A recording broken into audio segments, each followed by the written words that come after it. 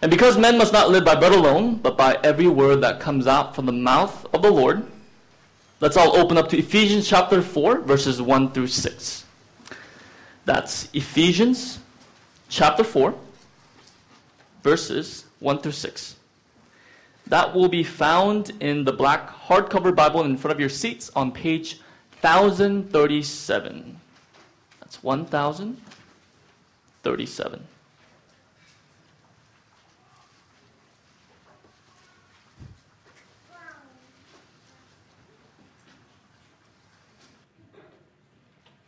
Please follow along as I read. Hear then the word of the Lord. Therefore, I, the prisoner in the Lord, urge you to live worthy of the calling you have received, with all humility and gentleness, with patience, bearing with one another in love, making every effort to keep the unity of the Spirit through the bond of peace. There's one body,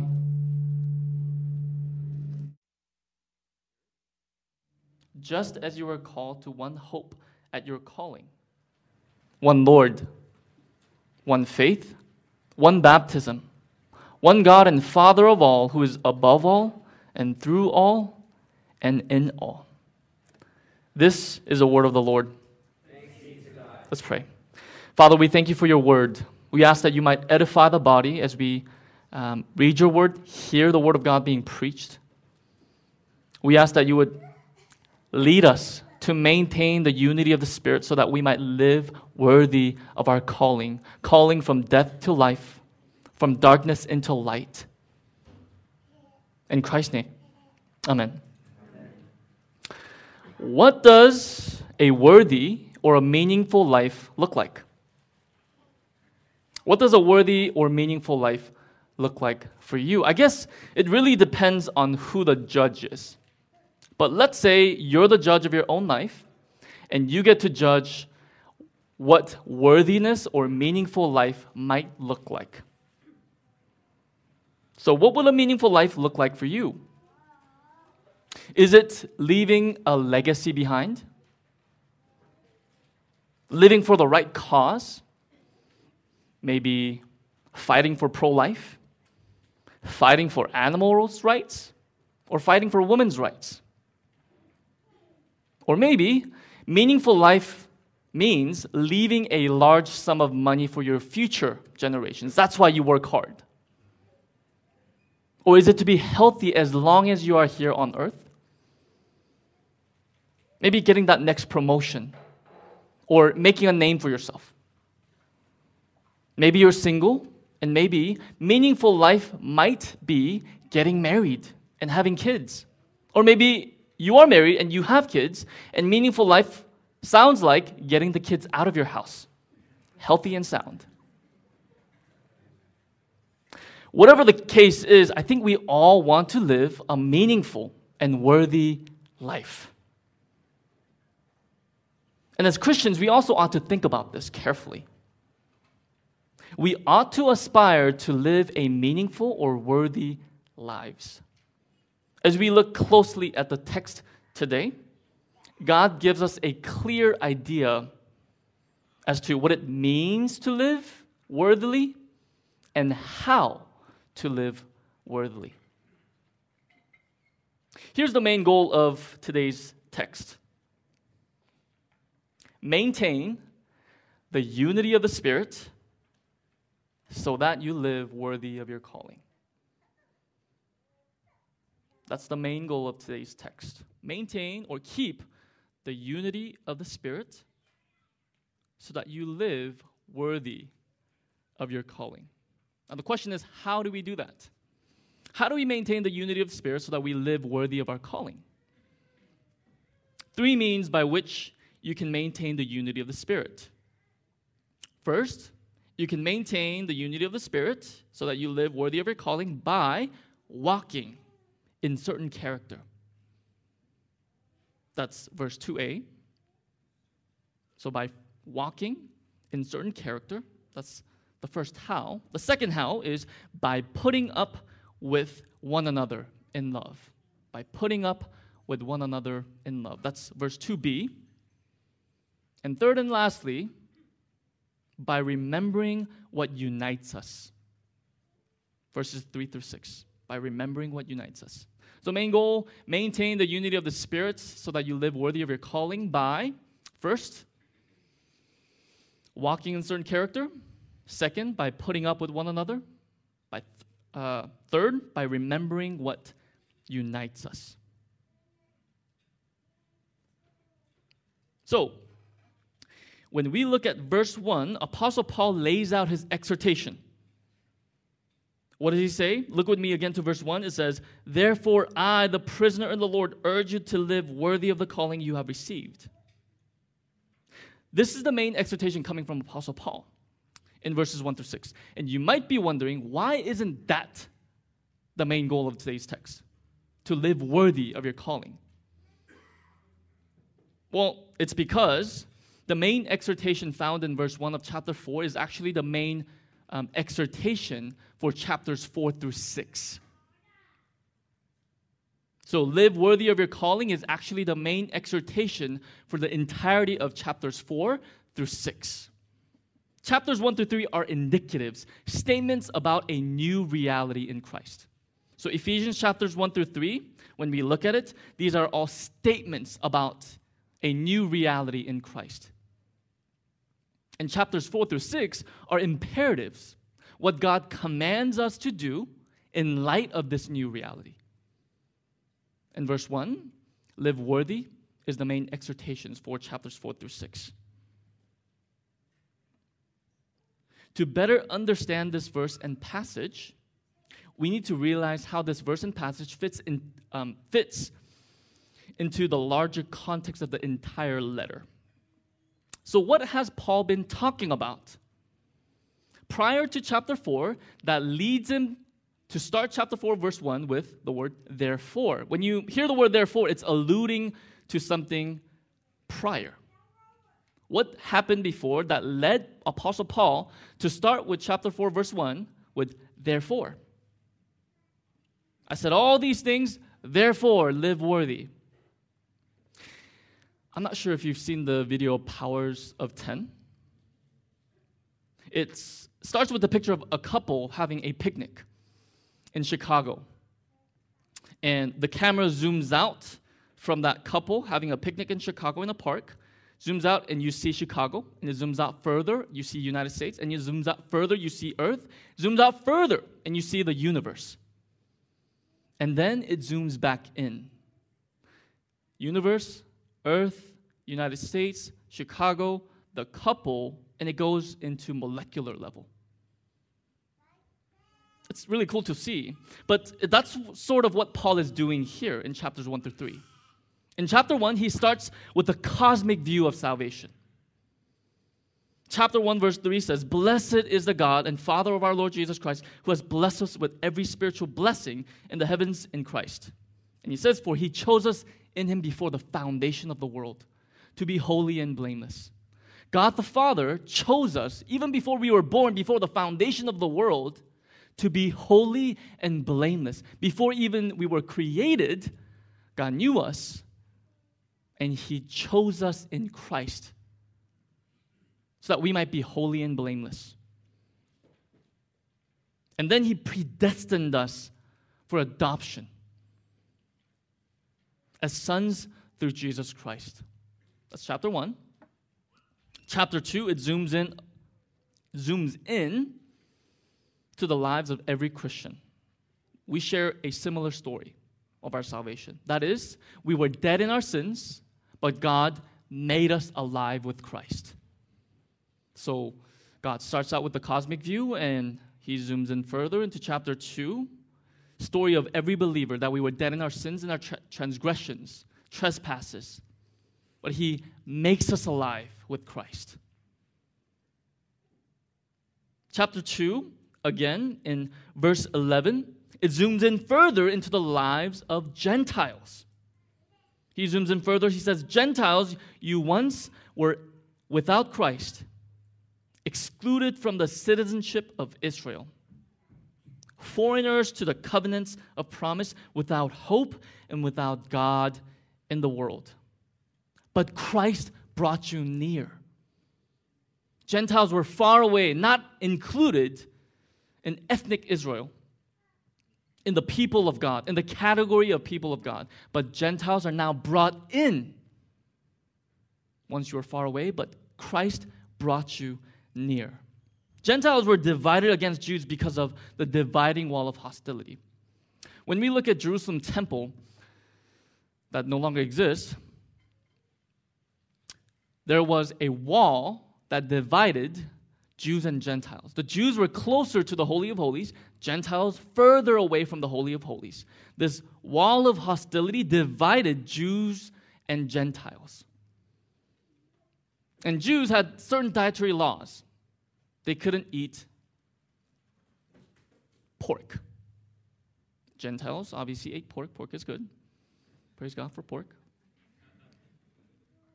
Jews and Gentiles probably didn't eat at the same table. So there is this great divide between Jews and Gentiles. Even in the temple, there's a great divide. But Christ makes them one. Jews and Gentiles. The dividing wall of hostility is broken down. What was two becomes one, a new humanity in Christ.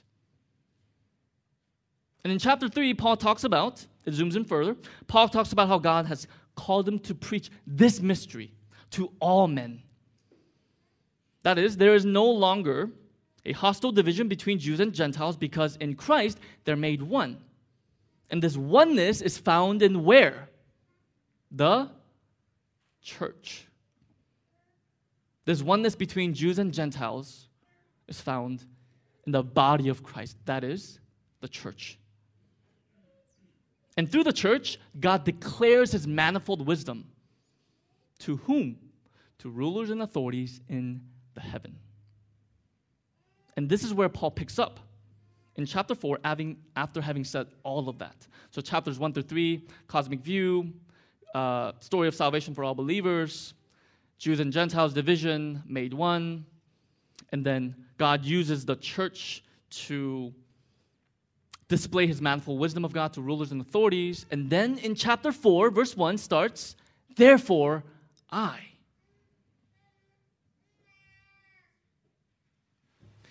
Now, verse 1 says, therefore I, the prisoner of the Lord, urge you to live worthy of the calling. Now, when you think about the word calling, what typically comes to your mind? In Christian context, when you use the word call, you've probably heard calling into certain vocation. I was called to the pastorate. I was called as a pharmacist. I was called as an electrician. I was called as X, Y, and Z into companies X, Y, and Z. But in the scriptures, whenever the word calling is used, it's typically salvific. God calls us out of darkness into light, from death to life. From our own way of thinking, from our former way of life to new life in Christ. So calling is typically salvific. So, in other words, Apostle Paul is commanding us to live lives worthy of our salvation. He says, therefore, I, prisoner in the Lord, urge you to live lives worthy of your salvation. Live like you have been saved. Now, let's unpack the word worthy. What does it mean to live worthy of your calling? One of my all-time favorite movies, war movies, is Saving Private Ryan. Who's seen it before? Good amount of numbers. Now, I hope you've seen it because I'm going to spoil it just a little bit. But it came out in the 90s, so if you haven't watched it, that's your fault and not mine. The setting is during World War II. In Europe, Captain Miller assembles a squad to complete an offshoot mission. What is the mission? To retrieve someone named Private Ryan. Why is he retrieving Private Ryan? Because government told them to retrieve him. Why? Because Private Ryan had 3 older brothers, but they all died in the war. So Captain Miller assembles a squad, 8 men, including himself, on an offshoot mission to save Private Ryan, hence the 4th the name Saving Private Ryan. Now, at the end of the movie, out of 8 men in the squad, only 2 men survive, excluding Captain Miller. And Captain Miller, in his dying breath, utters these famous words. As he's dying, he motions Private Ryan to come near him so that he can whisper his last words in his dying breath. He says, quote, "Earn this, earn it." What was Captain Miller saying to Private Ryan? Now remember, 6 men had died to retrieve Private Ryan from dying. So he's saying, live your life to the fullest. Don't waste the lives that were dedicated in saving yours. Private Ryan was to enjoy and to live his life to the fullest. At the beginning and at the end of the movie, an elderly man is found walking in front of his family. His wife, his grown-up kids, all his grandchildren are walking behind him. And as the camera moves, the audience sees that the elderly man and his family are walking into a cemetery. There are thousands and thousands of white cross headstones. The elderly man walks as if he knows where he's walking to. And he stops at a particular white cross headstone and collapses in front of it, crying. This is Private Ryan, years down the road, in front of Captain Miller's tomb. He brought all his family, his legacy, and evidence that he has lived his life to full. He has lived a worthy life. Clearly, Apostle Paul isn't saying that we can earn our worthiness of our calling. God has called Christians from darkness into light, but we can't earn our salvation. That's clear. We can't earn our worthiness. The Christian life is never about earning our salvation. We're not trying to increase our worthiness so that God might not be ashamed of saving us. No, we are demonstrating the worthiness of the call. Our call that is from death to life. The call from being enemies to sonship, to being sons and daughters in Christ. We're demonstrating that worth. Salvation is a gift from the Lord. We can never repay God for the gift of salvation. Yet, those who have been gifted with salvation must live in such a way that are worthy of their salvation. And life worthy of our calling is that of maintaining the unity of the Spirit. This entire passage is about unity of the local church. Chapter 4, verses 1 through 6. When God calls you and me to himself and saves us, we are his and he is ours. Is that true? But when he calls you to himself, he never calls you into a private relationship with him only. He always calls us into a life of community with other saints.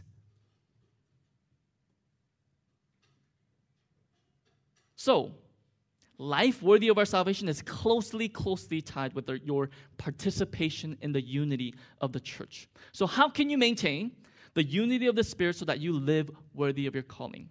3 ways. The first way is by walking in certain character.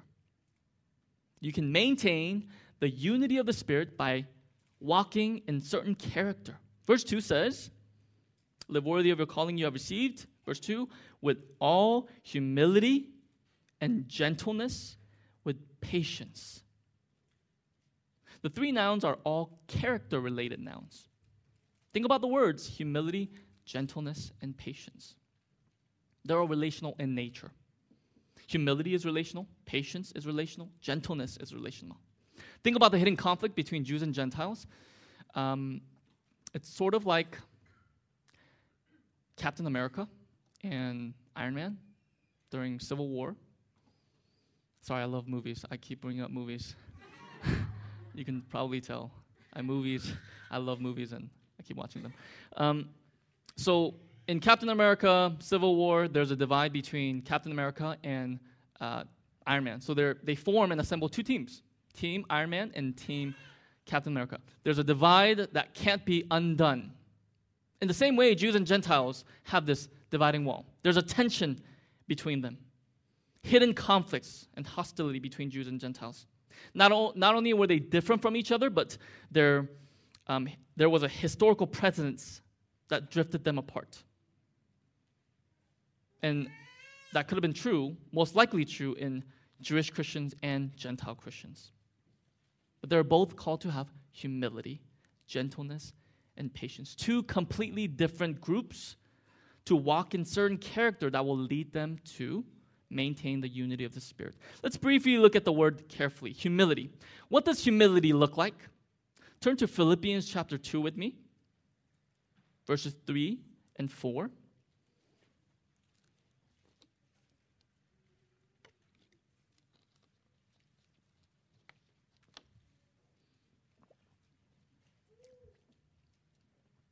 What does humility look like?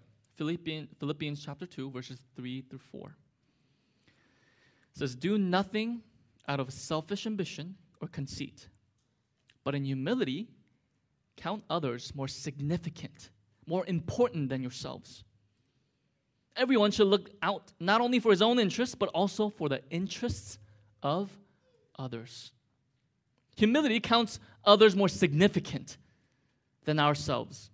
They look to the interests of others. When Christ saved us, we are people who, by the grace of God, have recognized the ugliness of our sin and have turned away from even our goodness and religiosity, knowing that they are filthy rags before a holy God. Think carefully about our salvation. Think about the life that you and I used to live before we were saved.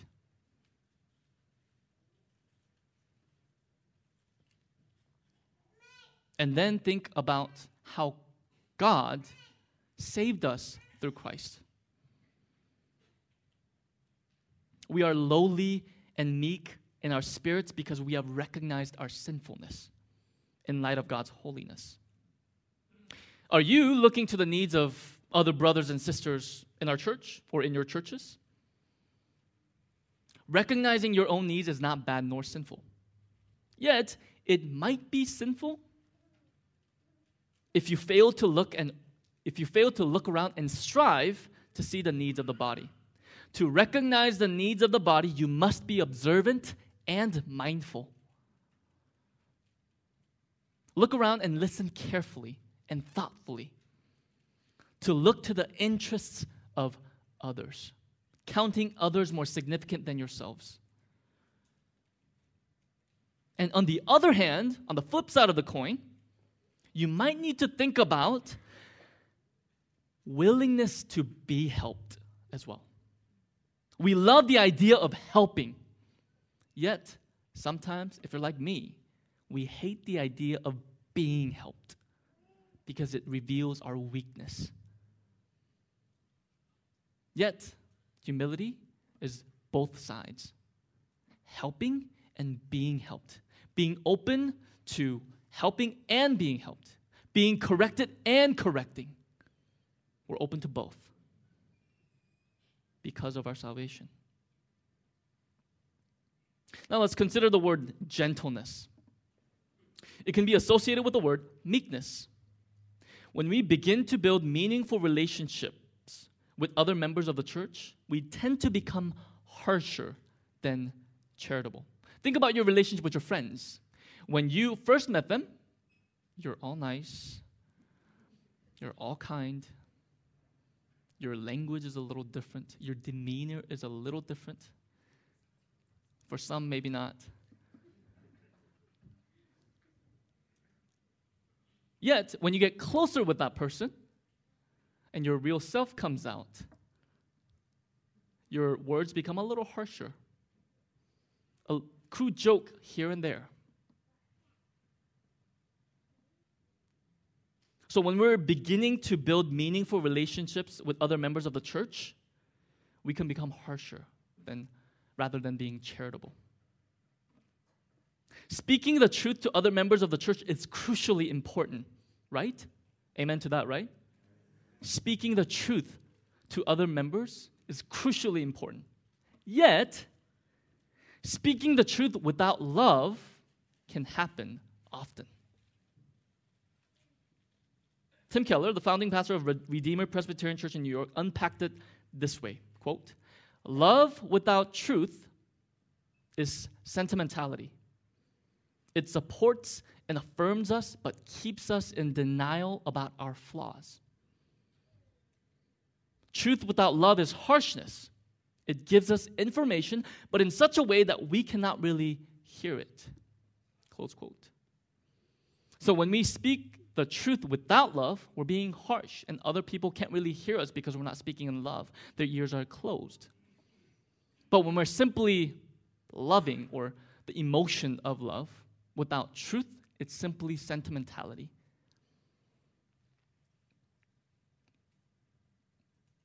I think that's well said. Gentleness is a needed quality and one of the fruits of the Spirit that we ought to walk in. It is speaking the truth in love. If you are married, or if you have kids, or even with parents, speaking the truth in love is extremely difficult. But as we feel that, the difficulty of speaking the truth in love and being gentle, God commands us all the more to be gentle with those who are closest to us, with those whom we have covenanted together. Now, let's be honest. We won't be able to walk in this character perfectly. Yet the main application of this is the posture of humility and posture of gentleness. Now, next, consider the word patience. When do we need patience? All the time, yes, all the time. We need patience when we become provoked by something. If you guys know me, I have 2 kids, Ezra and Isaiah. You've probably heard them over and over, crying or whining, which is fine. Yet, my second son, which is Isaiah, hates car rides. Typically, kids or infants like car rides, but my kids hate it. Both Ezra and Isaiah, but Isaiah right now in this season, he hates it. So every time we put him in the car seat, he pouts. He warms up to cry, and then he screams. I'm not sure about you, but I hate being screamed in my ears for at least 30 minutes because it takes me 30 minutes to come over here. That provokes me to sometimes sinful anger, and I repent.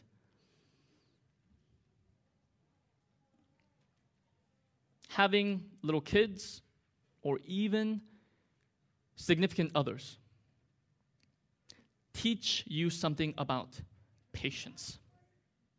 Anna and I are still learning how to be patient with our kids and with each other. And doing life in the context of covenant community will require patience. When we get close enough, it will require patience. You know why? Because you're difficult. And because I'm difficult. People are different. You can be draining. I can be draining. It can be provoking. Yet, God tells us, just as He has been patient with us, we are also to be patient with one another. That's how we maintain the unity of the Spirit. One of the ways. Even as other people provoke us, that we will be patient. Now, like I said, the main application of this is the posture of humility, gentleness, and patience as we relate to other saints in the body. In other words, we are to walk in humility, gentleness, and patience in order to maintain the unity of the Spirit. So that's the first how, by walking in certain character, relational character. Secondly, we are to maintain the unity of the Spirit by putting up with one another in love. Now, when you look at verse 2b in Christian Standard Bible, it says bearing with one another in love, right? But when we look at the original language, it might be a better translation to say putting up with one another. Putting up with one another in love. So second way to maintain the unity of the Spirit is to put up with one another. It's a further explanation of what must be taking place in a church. Now, I've written, I'm not sure if it's countless many letters, but at least 30. I've been married with my wife for 5 years. 30 letters, maybe, give or take five. But every time I write, I always repeat a phrase. That is, babe, thanks for putting up with me. She sees, my wife, my significant other, sees my flaws the best because she lives with me. My parents sees my flaws. So Mother's Day and Father's Day, I might say, Mom, Dad, thanks for putting up with me. I know how difficult I can be. I know how stubborn I can be. I know how rude or disrespectful I can be. So thanks for putting up with me. The art of putting up with one another is present in any close relationships. If you're single in this room, ask married couples. If you're married, you probably feel it.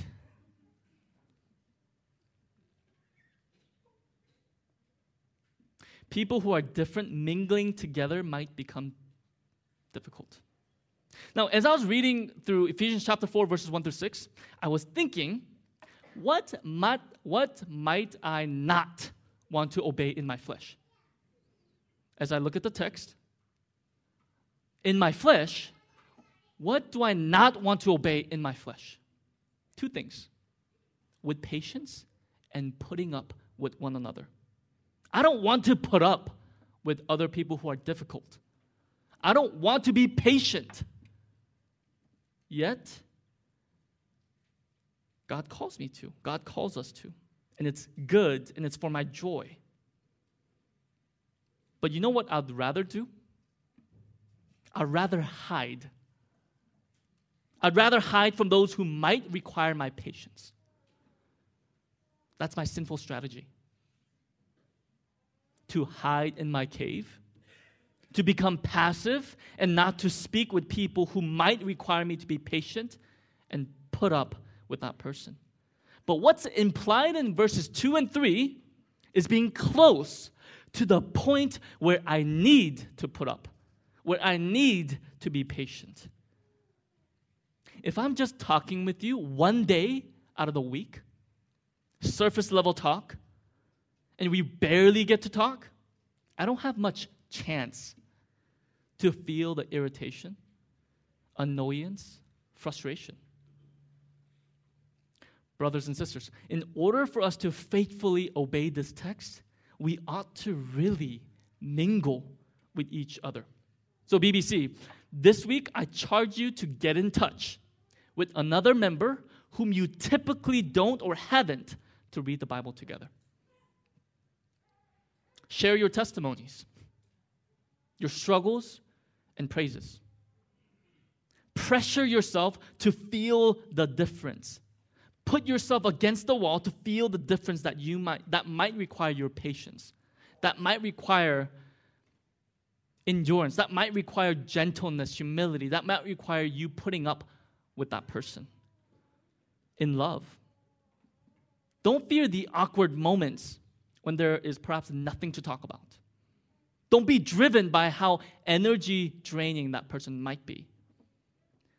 Pressure yourself to be in a situation where you can feel the need to put up with one another in love, to display God and His love and His glory.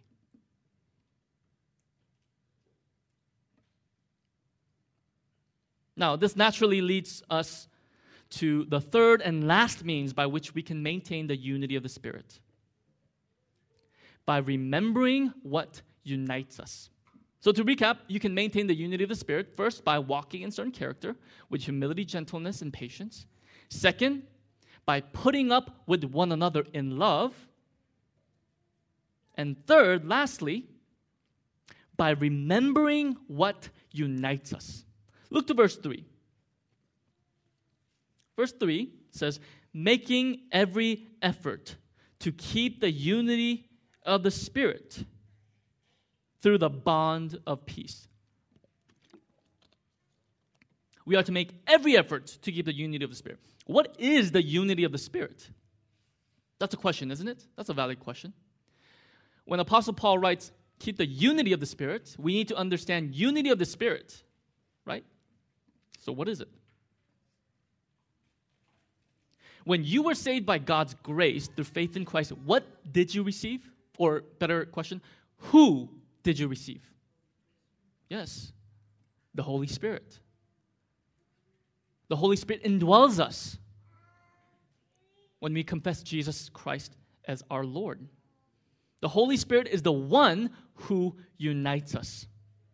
You don't have to turn here, but I'm going to read from Romans chapter 8, verses 14 through 17. You can turn there if you'd like. That's Romans chapter 8, verses 14 through 17. It says, "For all those led by God's Spirit are God's sons. For you did not receive a spirit of slavery to fall back into fear. Instead, you received the Spirit of adoption, by whom we cry out, Abba, Father." The Spirit Himself testifies together with our spirit that we are God's children. And if children, also heirs, heirs of God and co-heirs with Christ. If indeed we suffer with Him, so that we also may be glorified with Him. The Holy Spirit, according to Romans chapter 8, verses 14 through 17, is described as the Spirit of adoption. Through the Holy Spirit, we call our God what? Abba, Father.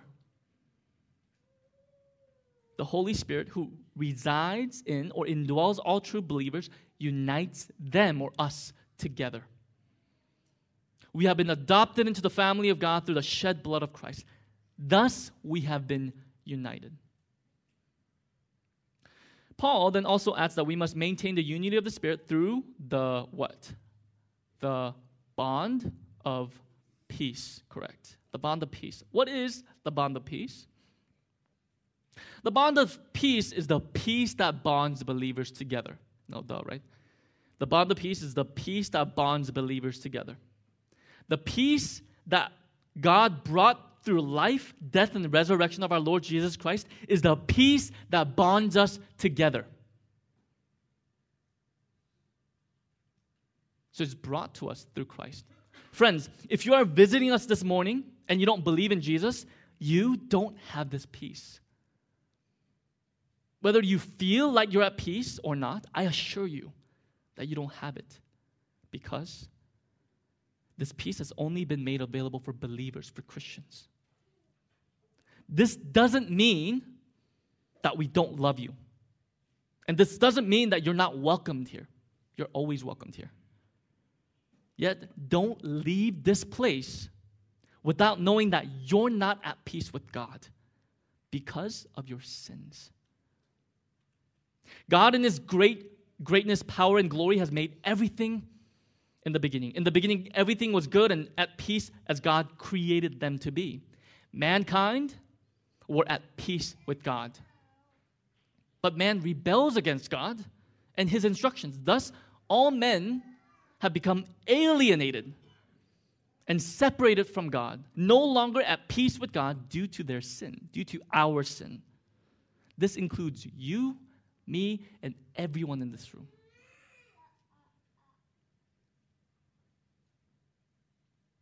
We were no longer at peace with God because of our sins. And God, in His infinite wisdom and great love, sent Jesus Christ, who was truly God and truly man, to live the perfect and sinless life that we couldn't measure up to live, only to die on the cross and only to be raised for our justification.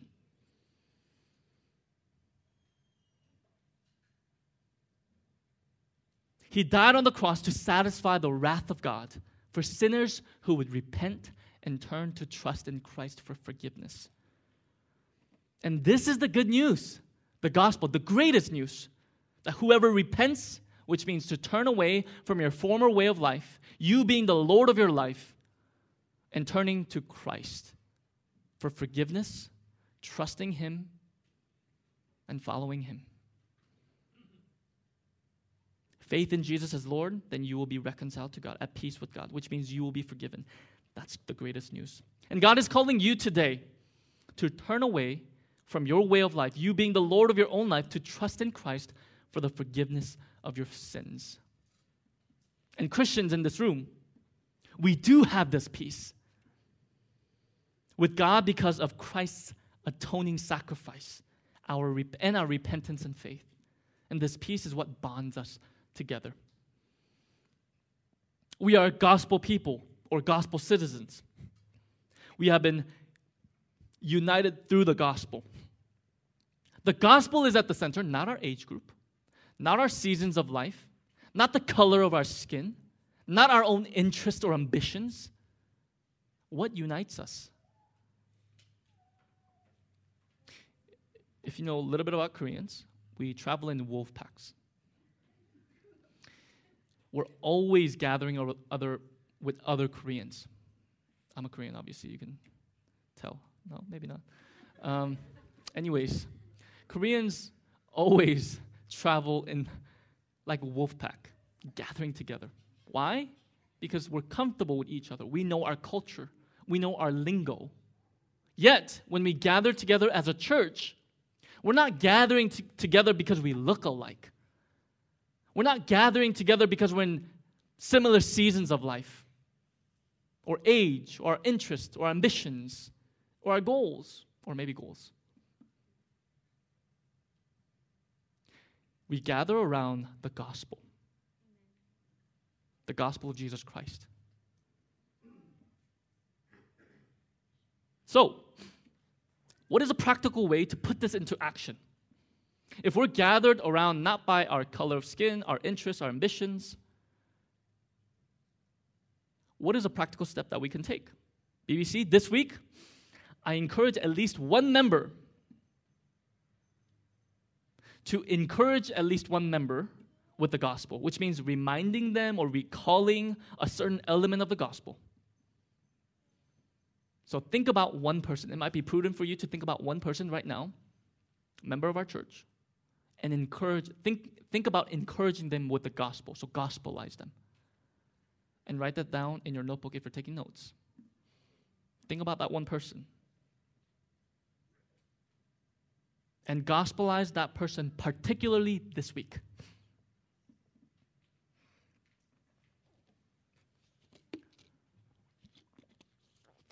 Now let's go ahead and look at verses 4 through 6. Verses 4 through 6 says, "There is one body and one Spirit, just as you were called to one hope at your calling, one Lord, one faith, one baptism, one God and Father of all, who is above all and through all and in all." In the original language, which is Greek, the first two words of the verse 4 do not exist. There's no such thing as there is. It starts by saying, one body, one Spirit, just as you were called to the one hope of your calling, one Lord, etc. Notice how many ones there are. The word one. One body, one Spirit, one hope, one Lord, one faith, one baptism, one God, the Father of all. Paul is trying to emphasize what unites us. And it is the Trinity. God the Father, God the Son, God the Spirit. How they're united, we are to be united. And through them, God, the Father, the Son, the Spirit, we are united together. The Trinitarian reality of our God, the one God in three persons, majestically unites all His set-apart ones to become one body, demolishing the wall of division, of hostility that used to separate us. No longer are we united by something other than the gospel, other than our God in three persons.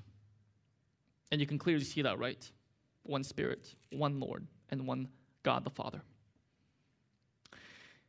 Brothers and sisters, we have been graciously saved by our God.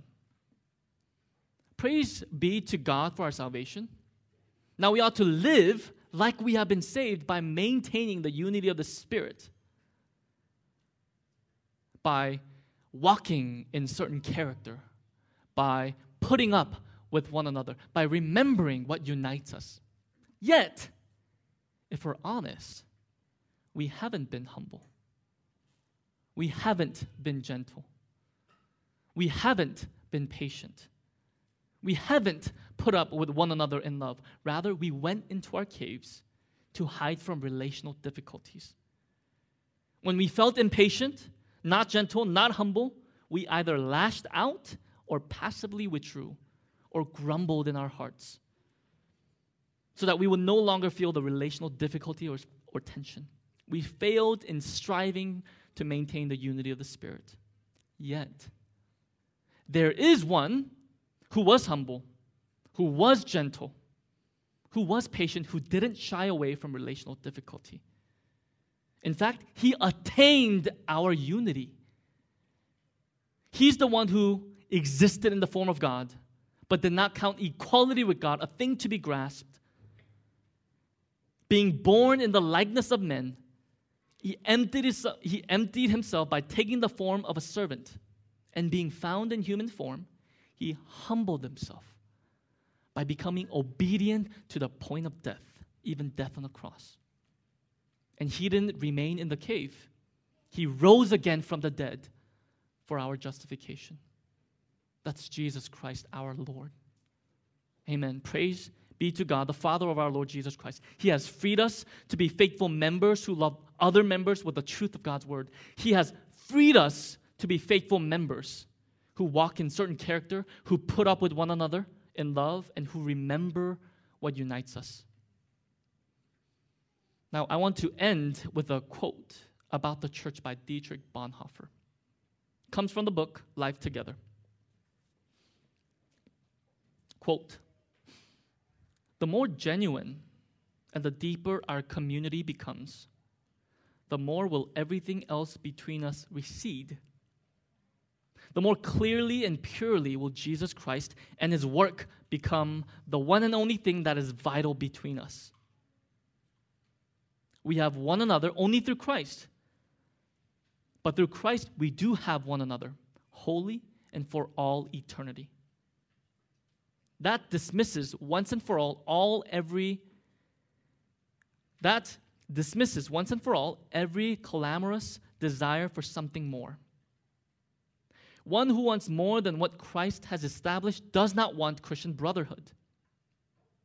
He is looking for some extraordinary social experience which he has not found elsewhere.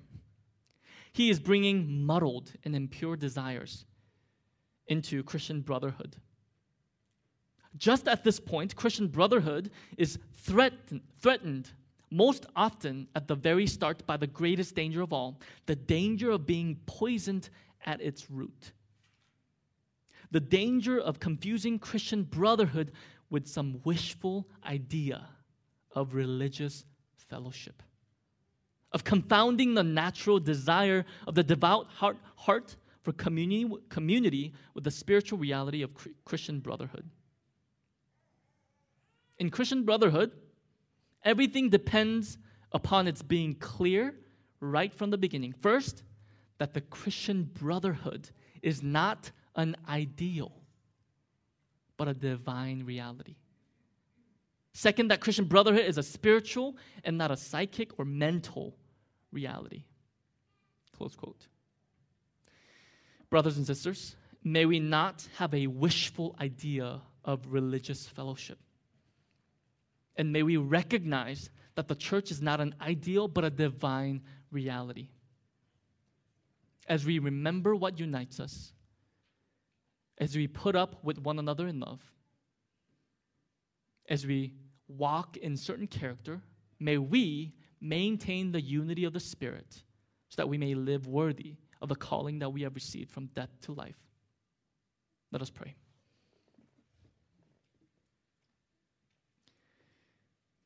Father, we thank you for your word.